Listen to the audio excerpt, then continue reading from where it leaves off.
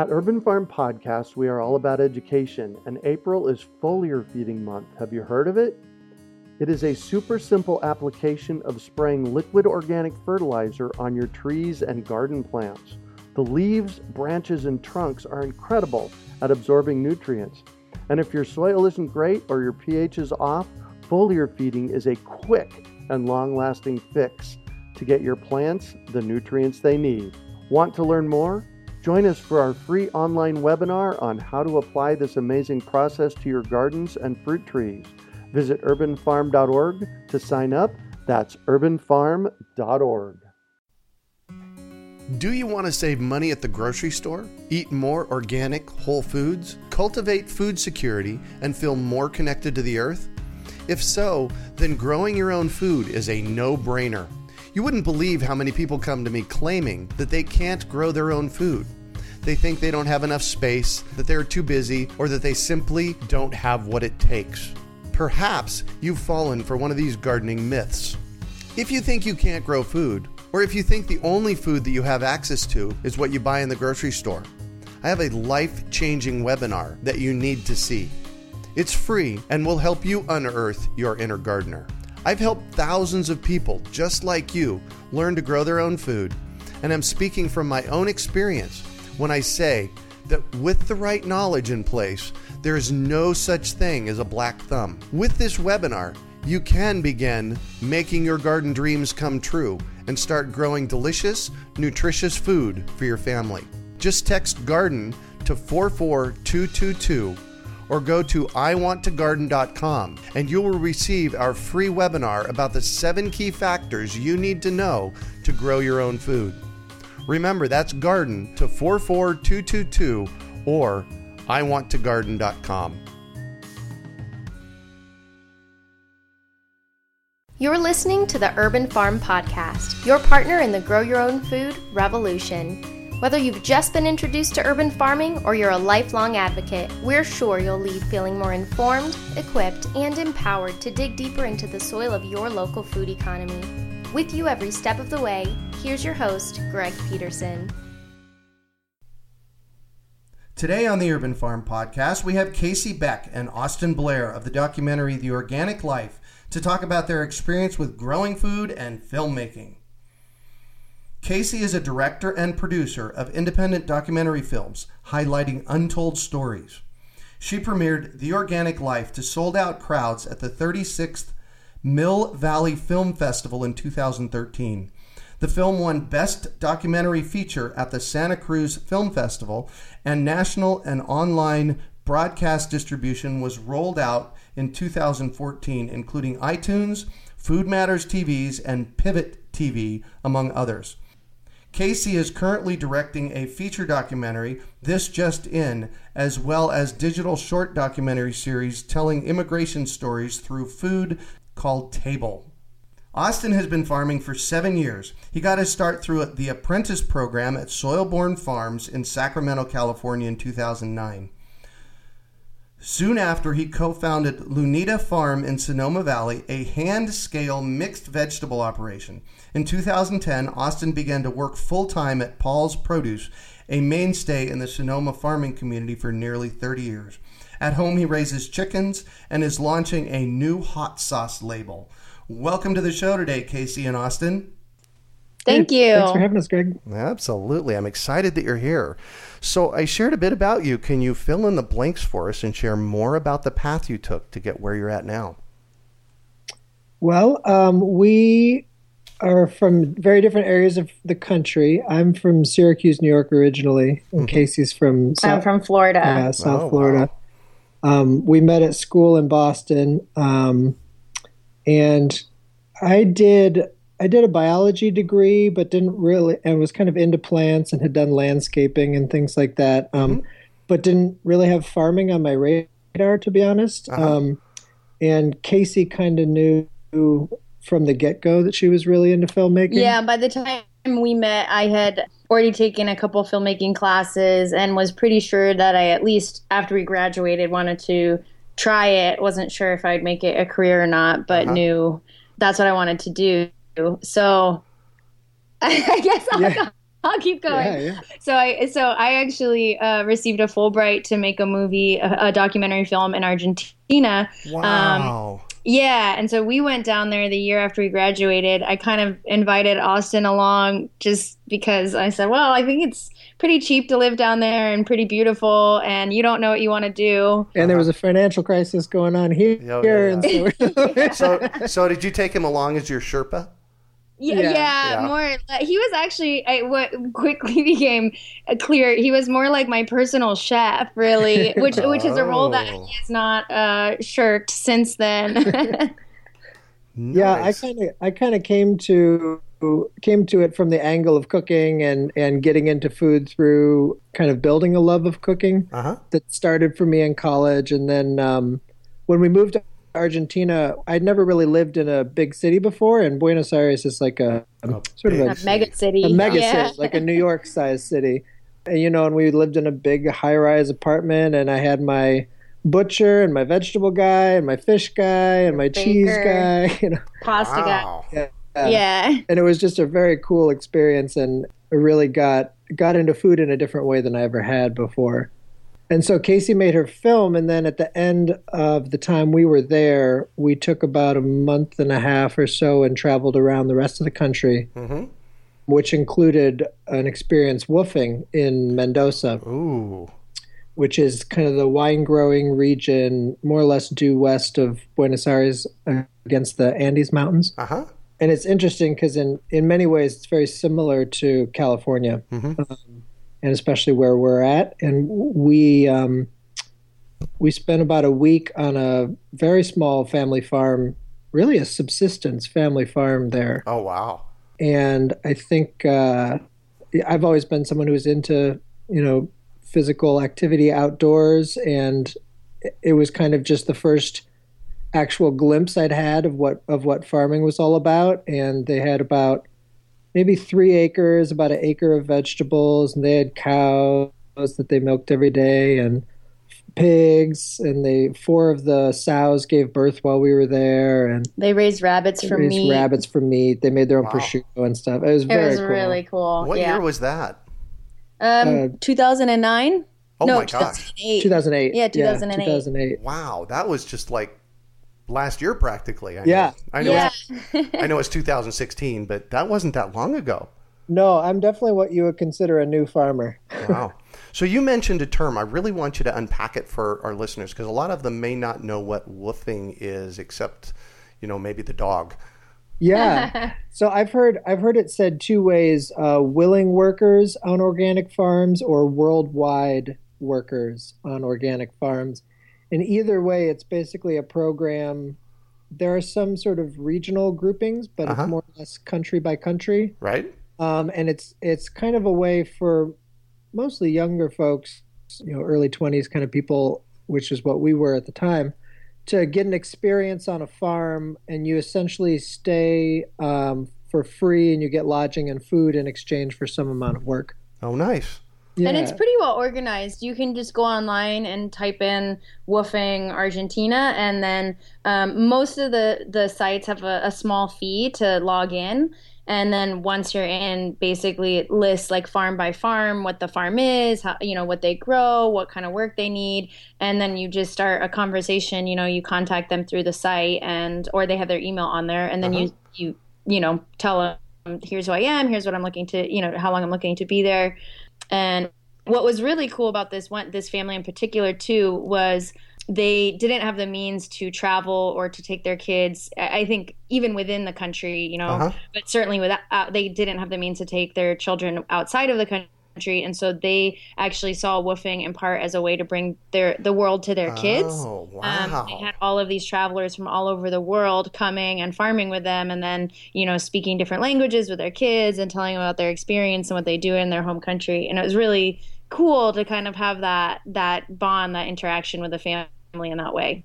That sounds like a life-changing event for you and them. It really was. Yeah, it really was. I mean, It was the event that kind of made me say, okay, I want to look into this further. And so when we came back from Argentina, Casey actually had another film project in the Dominican Republic in the following year, and then I moved to Sacramento and worked on a farm called Soilborn Farm. Oh, wow. Which is an urban farm, but is very cool. They have one farm that's in the city of Sacramento, and then a much larger farm just outside in a suburb called Rancho Cordova. What's it called? Rancho Cordova. And there, I kind of got a real experience on a tractor scale farm, and kind of did a full season, and really got the bug and said, this is for me. And we had been planning on moving out to California at some point anyhow. And so Casey moved out to San Francisco, and then we lived there for a very short period of time before we kind of realized that we'd had our city experience. I think once Austin got a taste of, being, that farm was 40 acres. I mean, 26. Yeah, it was a very large piece of property. Not that was all in production, but definitely tractor scale. And then, so the idea of kind of going back to something smaller, he said, well, if we can find somewhere close enough that you can still be connected to a metropolitan area to do film work, but I can farm, let's try to find that. And so Sonoma was pretty perfect for that. And so that was over 6 years ago that we moved to Sonoma. Wow. Yeah. Beginning of 2010. And Austin, when he first moved, started his own small farm, a hand scale, a half-acre farm. Put an ad in the paper that said young farmer looking for land, and a lady called. Yeah. 24 hours later. A lady called me up 24 hours later, said, hey, I got some land. And oh my gosh, I just got chills. Really? Yeah. That's how you got your first farm. That is epic. I was trying to do it on Craigslist. I was going to say the funniest thing was we had a lesson in how to live in a small town, because we put it on Craigslist because that's what we just thought to do. And someone said to us, "Oh no, you have to put it in the local paper. No one goes on Craigslist." So yeah, that's how it worked. Yeah, and so I started doing that, and I ended up partnering with this other woman, this other farmer in town. And I think we quickly realized that it wasn't really enough land for both of us to be farming on and really make much of a go at it commercially. And then at the same time, same kind of small town happenstance, our landlord is my current boss's best friend. Oh, right. And so he said, oh, you should go work for my friend, Paul. And, we were used to living in places that weren't as friendly, shall we say, at that point, and it was a little bit jarring, but he it actually worked out. It worked out great, and that's where I've been ever since. And then the story behind the organic life. So Austin started working for Paul, and meanwhile I was kind of in between film projects and wasn't really sure what I wanted to do, what I wanted to start working on, and I actually went to a producer in LA who produces documentary films, and we got coffee and kind of pitched him a bunch of different ideas. I had all these ideas about, I wanted to go to Nepal and talk about Tibetan refugees. And then I thought, this was before all of the gold digging shows on Discovery. And I thought, oh, what about, gold diggers? And then I found out that Discovery was in the works to do that exact thing. Right. So I was rambling on to this poor producer for about 45 minutes with all of my different ideas. And he said, at the end of it, he kind of looked at me, and I could tell it wasn't going very well. And he said, you said you live in Sonoma, right? And I said, yeah. And he said, and your boyfriend's a farmer, right? And I said, yeah. And then he said, well, that's the best story that you've got. You should make a documentary about your boyfriend being a farmer. Nice. And I hadn't even thought about that as a potential story. And so it was really cool to get that outside perspective. So I called Austin after, and I said, Austin, I have good news and bad news. The good news is the producer gave me a really great idea for a documentary, and the bad news is it's about you. How did you feel about that, Austin? Not good, but it wasn't really? It wasn't presented as a request. It was more of a, this is what's happening. Oh, yes. Yeah, I definitely leveraged our relationship, probably in an unfair way, to get the story that I needed. Well, you're laughing about it, Austin. Yeah, no, I mean, I think if you've seen the film, you'll see that I'm a bit of an unwilling participant, but Casey's a very good filmmaker, and So was able to get the Oh, that's story. really diplomatic. Oh, there you go. So give us the name of the film. So the film that I ended up making is called The Organic Life, and it's basically a year in our lives, and particularly in Austin's life as a young farmer in Sonoma, California. Wow. And so it kind of covers the first full year in 2011 that I worked with Paul, and he's been farming for a very long time. He comes from a farming family from Wisconsin, and then has been farming in Sonoma for almost 30 years now. And he's been on this particular piece of land where we're still farming for almost that whole 30 years. But this was actually the first year that he was kind of restarting a new business. And so there were a lot of ups and downs of just trying to get that going. But it was also just a lot of fairly steep learning curve for me. Yeah. Cool. So, and that's where you're still working at now. Yeah, exactly. And so it went really well, and we've been doing really well ever since. And so this will be my 6th full season with him. Wow. Yeah. So the film really does capture a moment in time that all of the emotions, everything that was happening is very real and authentic. And we're very happy to look back on it now and be like, wow, that was really stressful and crazy, and we're glad things are better. Yeah. So tell me about the inspiration behind the film. And I know you kind of touched on it a little bit, but tell me a little bit more about that.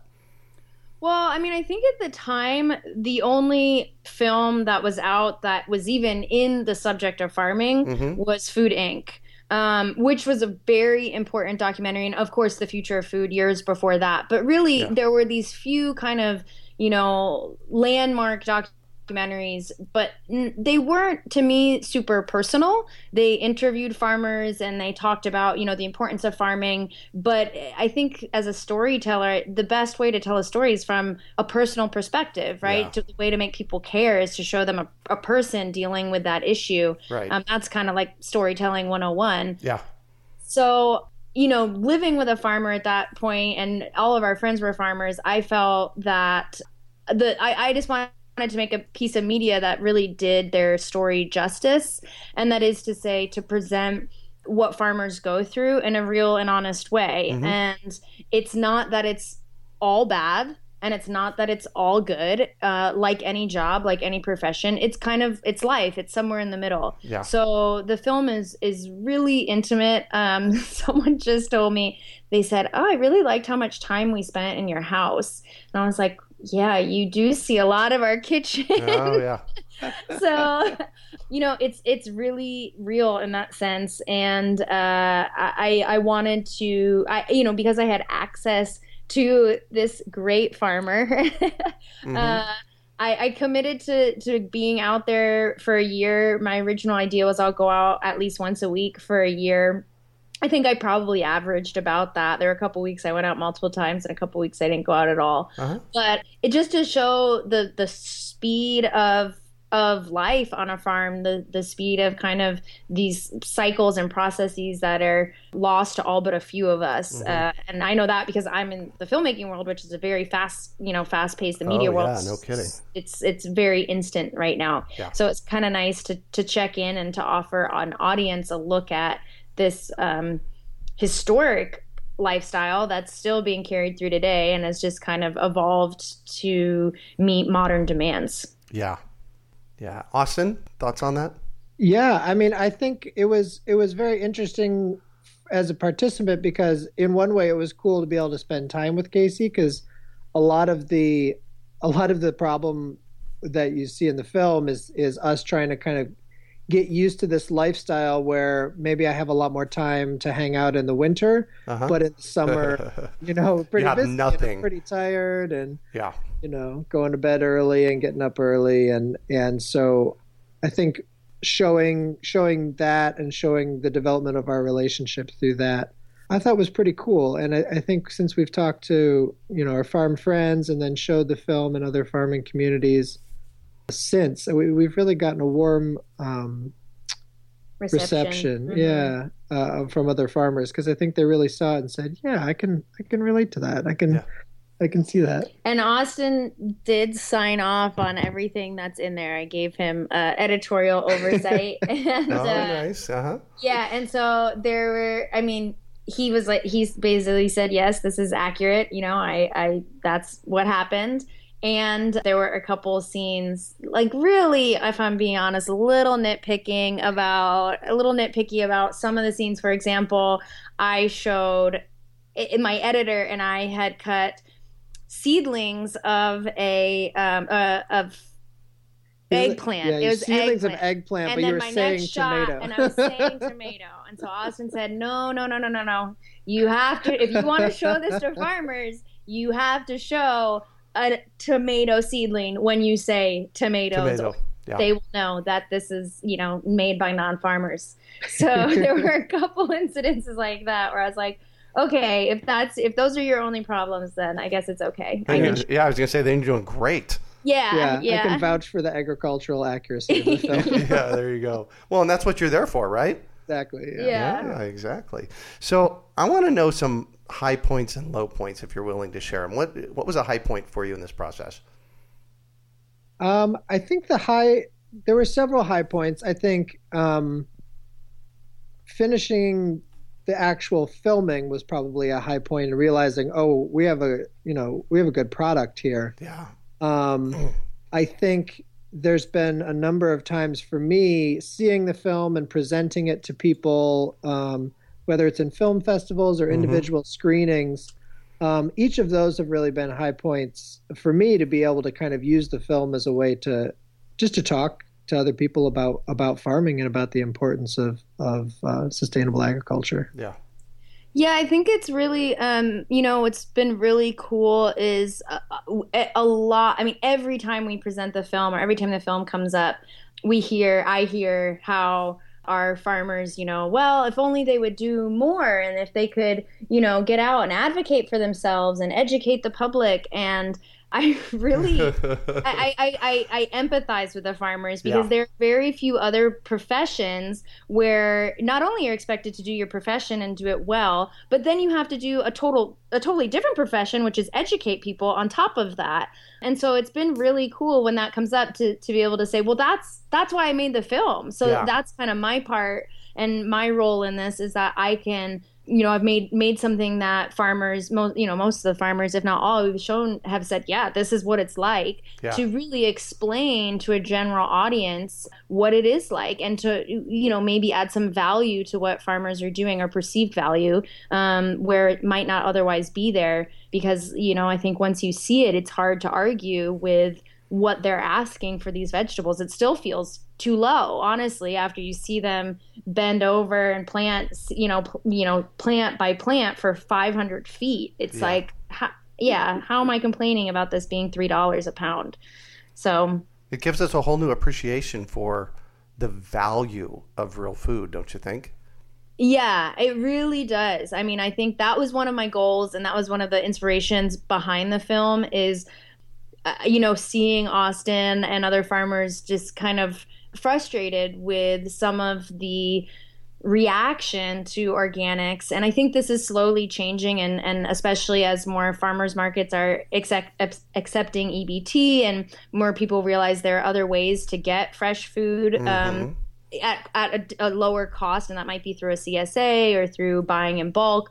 But especially when we were making the film, there was still a little bit of iciness around, coldness around organic, and the idea of like, well, I would love to buy organic, but it's so expensive. Yeah. And so it was kind of like, well, this is why. And, is it really expensive when you think about all that's gone into it, and all the thought and care for the earth, for the farm as a system that is not seen in other food products? I like the thought that you can either pay for it now by what you put in and what you eat, or you can pay for it later in your medical bills. Yeah, absolutely. I mean, the idea of food as medicine is as old as man, really. And I think I think what's been really cool for us is, Casey shot the film in 2011, and as she just said, I mean, the attitude has really changed in the past 5 years. I mean, there's podcasts like yours out there now, and the number of books and movies, and just I don't know, it's just in the zeitgeist now in a way that it was really before. Heartening to kind of witness that change and maybe even play a small part.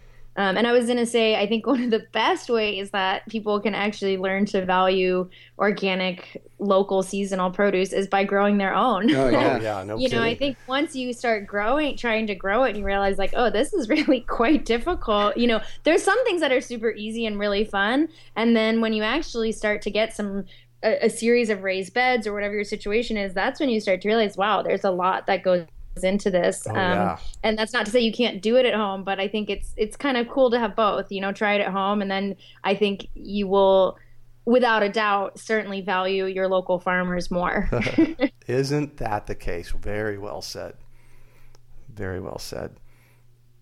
As far as a low point, I mean, of course, on my end, there's the financial stress of raising money for a feature film, feature independent documentary at that, which is always difficult. But it was really an interesting experience to see our town kind of rally around the film. And I had a couple different really successful fundraisers over 2 years, which I think kind of gave me not only the financial support, but also the emotional support to keep going. Yeah. So just that experience, but then, even coming up short at the end and having to ask a few friends basically to invest in the film and to say, look, I know that people want to see this. I know that there's an audience out there. Will you invest?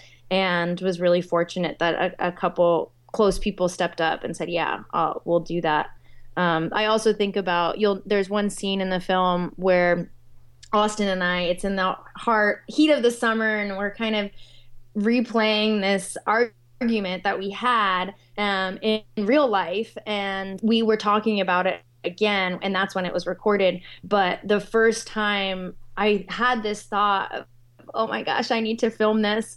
And then I immediately followed that up with a thought of, what are you thinking? Don't be a terrible person. You can't film this. So I didn't film the first one. And so then I kind of said, can we talk about that again? I know it's still a little touchy, but I think it's really important for the film. So that was a little bit of a speed bump that we had to get over. And then we had to have a third conversation, not on camera, to be like, we're cool, right? Like everything's good. So that was a real process. But I think that emotion is really captured in that moment as well. Yeah, and there's some others, like there's a scene that didn't make the film of showing me riding my bike to the farm, because we live on the farm. And I was like, man, it's like I have to ride my bike to the farm. You can't just give me a ride today. You have to video me doing it.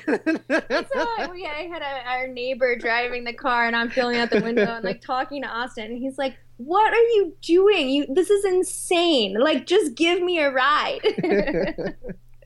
So, there were some moments where our relationship kind of was confronted in confronted the filmmaking process. Oh yeah, I'll bet. Yeah. And it's cool that you put that in, because that's real life.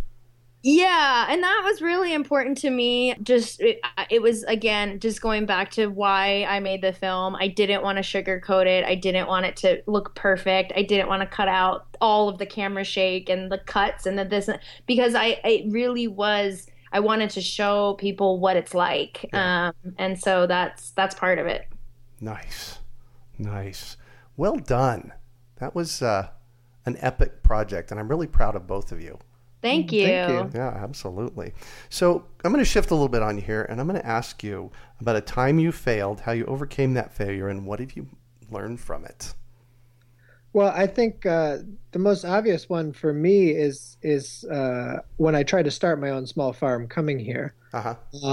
So after I left Sacramento and basically made my way to Sonoma, I thought, oh, okay, I've learned all this stuff. I'm ready to go. Like, I know how to farm now, and got into it and very quickly realized that I did not have nearly the skills that I either needed or wanted to get to kind of the level I wanted to get to. Yeah. I think one of the reasons that we hadn't stayed in Sacramento was that I'd kind of been looking for a mentor or working with a more experienced farmer who'd really kind of had a successful business that I could work in his system or her system and really learn that way. That was something that really appealed to me, and I feel like I kind of just lucked out working with Paul. And it was, I think in some ways it was necessary for me to kind of start my own small farm and fail, for him to be able to kind of see, okay, like he's serious, he's really trying, he's trying to do this, he's doing something here. But he clearly needs some help. He clearly needs some help. He clearly needs some skills that he doesn't quite have yet. And so, I mean, it was really a great personal growth experience for me, and in a lot of ways. So I think another element of that as well that Austin isn't mentioning is that the first thing he did for Paul when he was still working on his own farm was actually drive the delivery truck.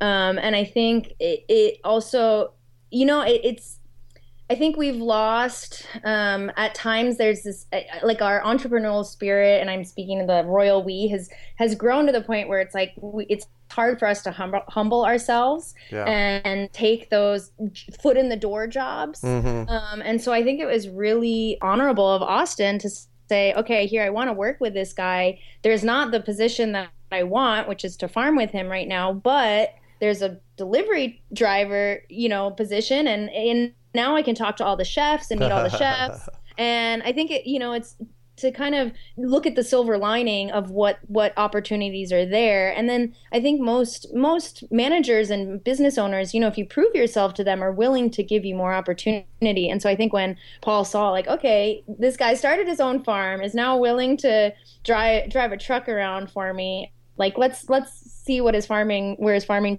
chops are, and actually get him out in the field and working. Yeah, and it was cool that same year. So that was summer of 2010. And then I started working farmers markets for them. Oh, right. Yeah. And then by the end of the summer, by tomato season, which for us, it really doesn't start in a big way until August, then I started picking tomatoes. And then by the end of the summer, I was working more or less half time there. But it was a great experience in kind of doing things little by little and kind of showing that I could hang with the crew, even though I was definitely the slowest guy out there. But little by little, just getting my skills up. Yeah. Wow. So what do you consider your biggest success? I think for me, probably just sticking with it. I feel like there's been a number of times where I've thought about going off and trying to do my own kind of farm, or building on the things I learned, and then trying to take them somewhere else. But I think for me, being able to just stick with it and really learn the things I need to learn, season in and season out, has made me a much better farmer. And I really feel like I'm just kind of in a really solid position now to keep doing that, to keep learning, to keep building my skills. We'll see. I'm only six years in, really, but wow. How about you, Casey? I think, kind of coming out of some of the fundraising struggles, one of the things I didn't mention was that I think I applied. I didn't keep track, but it was definitely nearing 20 grants. Wow. I mean, I just applied over and over and over and just got rejected and rejected and rejected. I mean, to grants where I was like, I'm certain I will get this. Like, there's no better fit. There can't be. And then you get the form letter. Thank you for applying. Yeah. And so realizing that my support system was my community, asking for money from the community, for them to believe in this project. And then from there, getting to a place where, it had national distribution. It was on Pivot TV in the summer of 2014. Wow. And I just remember going to the TV guide and seeing the Organic Life coming on at 4 p.m. or whatever, and, kind of just standing there awestruck. Oh, it's almost unbelievable, but then, your eyes are seeing it. And so that was really really powerful to realize like this tiny little film. I mean, I call it professional home movies. It's really like not your, high production quality lit this and that interviewing all the experts. No, it's just Austin and me in our kitchen, and to have that and then to have it go to a national audience was very powerful. Yeah, it was epic. Yeah. Well, congratulations once again. That is that's incredible. I'm so proud of you both. Thank you so much. So what drives you? For me, I guess it's just a passion for delicious food. And I feel like one of the things I like the physical work with my body. I like being outdoors all the time. I like kind of the team aspect of farming, but I also like that it has a lot of individual aspects as well that allow for a lot of, I don't know, just personal, in your head kind of time. Mm-hmm. That is the case. Contemplative time. Yeah. And so in some ways, I mean, we do a lot of yoga, and in some ways farming is very much like a moving meditation at times. Amen. Yeah. And I think it's one of those, and maybe there's a lot of other jobs like this, but for me, it has so many different levels of satisfaction. Like a single day, I can feel like, wow, we really got a lot done today, and everything just clicked. Mm-hmm. Or we could have a really big sale, and that feels really good. Yeah. Or folks come back from a farmer's market and they've sold out everything, and that feels great. Or it could just be eating. We had the first cherry tomato of the year last week. Oh my God, yes. And that kind of thing is just so great, and being able to just snack right in the field is just awesome for me. Yeah. So Casey, what drives you?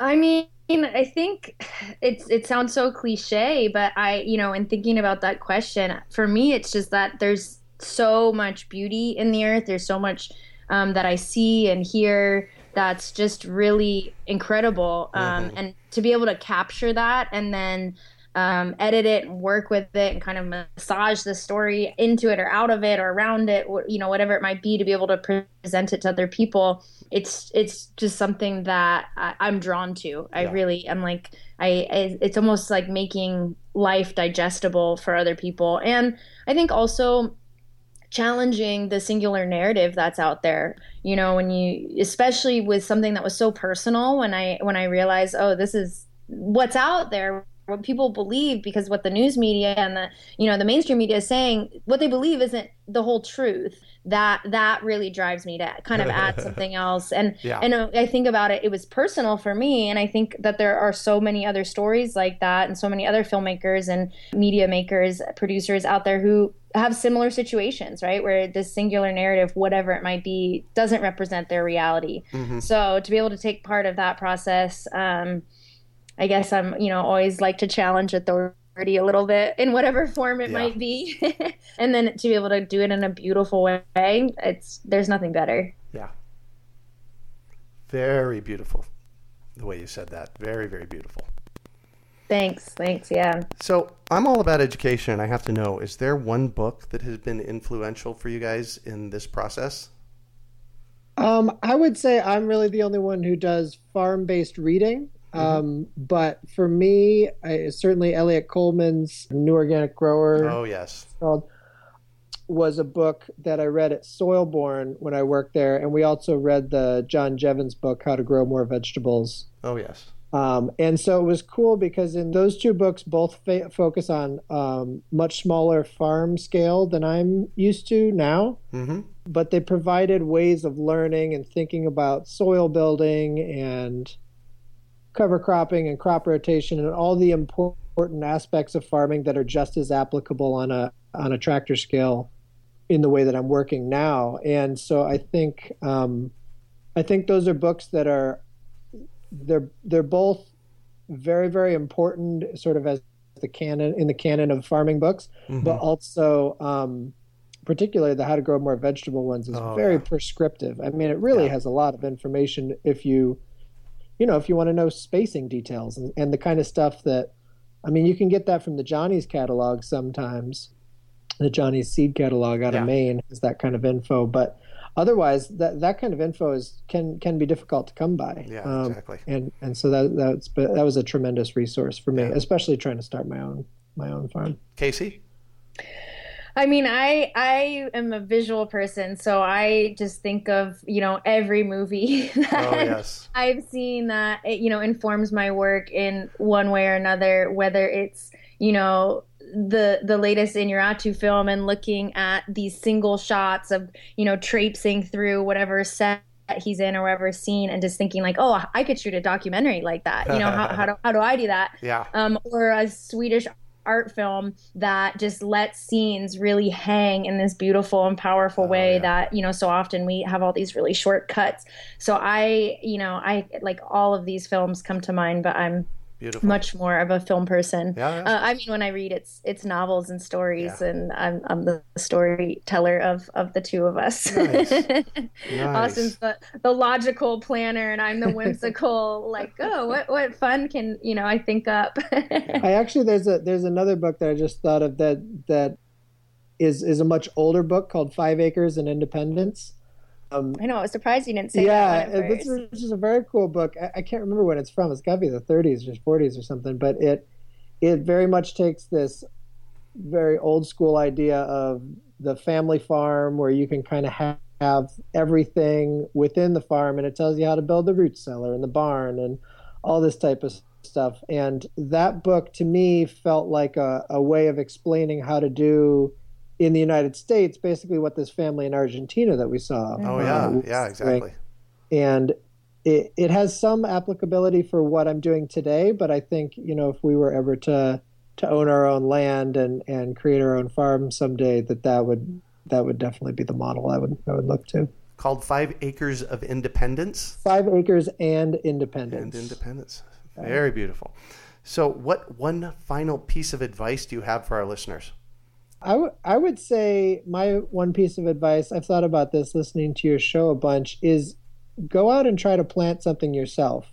And I know that that's kind of your mantra too. And I think it's just really important to reiterate, because even though I'm sort of a production scale, commercial farmer in a way, compared to most farms in the United States, we're still very, very small. And I think that on pretty much any scale of farming, I was just talking to my friends who live in Seattle who just bought a house and just planted their first garden at their house. Nice. And seeing the kind of joy that brings someone. And they're emailing me with all the, what should I put here? What kind of orientation should I have the beds in and all this kind of stuff? How do I do the irrigation? And I think there's so much joy and kind of self-satisfaction that can come from growing any type of food and eating it. I've even got my parents who love to garden and love to be outside, but never really did much in the way of vegetable gardening. Now they grow beans and they're save running seed. Experiments for us about nice. timing and and growing tomatoes and stuff. So I'd say just go out and plant something. Cool. And I think I would say to find your passion and then follow your passion, and then also to be realistic about your passion. And that's something that I actually learned from Austin being out on the farm. I mean, Austin is one of the most passionate people I know. He loves what he does. He could honestly talk to you about farming for 5 hours, especially if you give him a beer, he'll just go off. So, and yet he's very realistic that just because he loves what he does doesn't mean that he's not going to be a little miserable on a 105-degree day, or that getting up at 5 a.m. is not going to be a little uncomfortable, for 4 months at a time. And so I think that's something that I really absorbed and kind of witnessed, is that, it's okay to admit when it's work and when it's maybe not the most fun. And that doesn't negate the fact that you love it and it's your passion. Yeah. And so we have this idea of passion as being, this intense, burning, happy joy. And it is that. And at the same time, it's also hours of work or boredom or discomfort, just like anything is. But I think it's that the highs start to kind of outweigh the other parts. Most of the time I call mine a gift because I've been at this for 41 years.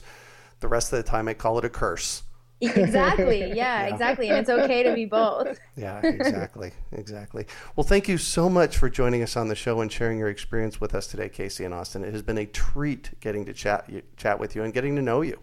Yeah, thanks Thank so you, much, Greg. We really appreciate it. And we're really excited to be on the show. Yay. So 2 more quick questions for you. What projects are you currently working on that you might want to share about? So I'm actually working on a couple different projects. I think one that's probably most interesting for your listeners is I'm working on developing a series of short documentaries with a group of filmmakers. We're calling it Table, and it basically will be immigration stories told through food, which is really cool. So we're working on our pilot right now. One of our producers' dads, he's a first generation Chinese immigrant, and every Sunday he cooks the most incredible Chinese feast. I mean, like, you think about your biggest Thanksgiving that you've ever been at. It's that and maybe times 2. Wow. He cooks for 20 to 40 family members. Oh my gosh. 5 different meats, 10 different vegetable dinner dishes. Everyone's cooking, and it's basically his way of bringing his family together and keeping his culture alive. So that's just our first episode, which we're really excited about. And we're going to have 8 to 10 different immigration stories where we're just going to celebrate food and celebrate the different cultures that make up American culture, and, you know, tell these great stories and hear these great stories from many different parts of the population that maybe aren't always covered or aren't always highlighted in the media. I want to make sure that when you get that close to being done, you email me back so we can have a conversation about that. Yeah, definitely. I would love to. Yeah. Austin? Yes. I guess I've been, this is probably something that you guys do a lot in Arizona, but I've been working on growing chilies a lot here over the last few years. And I've gotten into hot sauce making, and I'm getting to the point of maybe trying to do a little bit of a side project, selling hot sauce and doing some different chili powders and stuff like that with some heirloom chilies that I'm growing. So nice. Yeah, working on that and still trying to develop the corn that you see in the movie.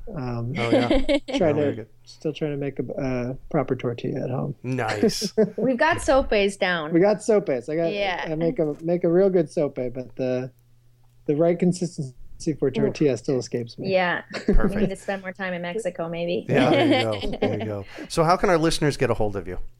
So you can find out more information about the film and kind of about Austin and me on the website for The Organic Life, which is www.theorganiclifemovie.com. And you can contact us through the website, or you can email us directly, info@theorganiclifemovie.com. And we're very used to fielding myriad farming questions now, and I do try to answer every email that comes through. I just had a conversation the other day with a woman about her chickens and ended up talking to our friend who grows chickens and raises chickens. And so if we don't know the answer, we'll try to help you find it and support, your listeners' farm each and every one of their farming journeys. Beautiful.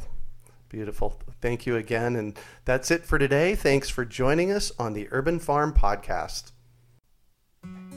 Do you want to save money at the grocery store, eat more organic, whole foods, cultivate food security, and feel more connected to the earth? If so, then growing your own food is a no-brainer. You wouldn't believe how many people come to me claiming that they can't grow their own food. They think they don't have enough space, that they're too busy, or that they simply don't have what it takes. Perhaps you've fallen for one of these gardening myths. If you think you can't grow food, or if you think the only food that you have access to is what you buy in the grocery store, I have a life-changing webinar that you need to see. It's free and will help you unearth your inner gardener. I've helped thousands of people just like you learn to grow their own food, and I'm speaking from my own experience when I say that with the right knowledge in place, there is no such thing as a black thumb. With this webinar, you can begin making your garden dreams come true and start growing delicious, nutritious food for your family. Just text GARDEN to 44222 or go to iwanttogarden.com and you will receive our free webinar about the 7 key factors you need to know to grow your own food. Remember, that's garden to 44222 or iwanttogarden.com. We hope you enjoyed today's episode of the Urban Farm Podcast. Remember to listen 3 days a week for tips, advice, and resources to help you on your journey with urban farming. You can find us on the web at urbanfarm.org or send us an email to podcast@urbanfarm.org. In the words of Vincent van Gogh, great things are done by a series of small things brought together. Be encouraged that with each lesson learned and skill developed, you are one step closer in the direction of your dreams. One of the first things that many of us learn when we start to garden is how to water and fertilize the soil. But there is an exception to this rule, and it's called foliar feeding. You should foliar feed or water the leaves of your plant with liquid fertilizer when you want certain nutrients to be absorbed better. Not only are the leaves great at uptaking liquid fertilizer, if your soil isn't very good or your pH is off, foliar feeding can help your veggies and fruit trees quickly get the nutrients they need to thrive. If you're ready to start foliar feeding for maximum growth, yields, and quality, head on over to urbanfarm.org/feed the leaves to see our selection of foliar feeding products. That's urbanfarm.org/feed the leaves.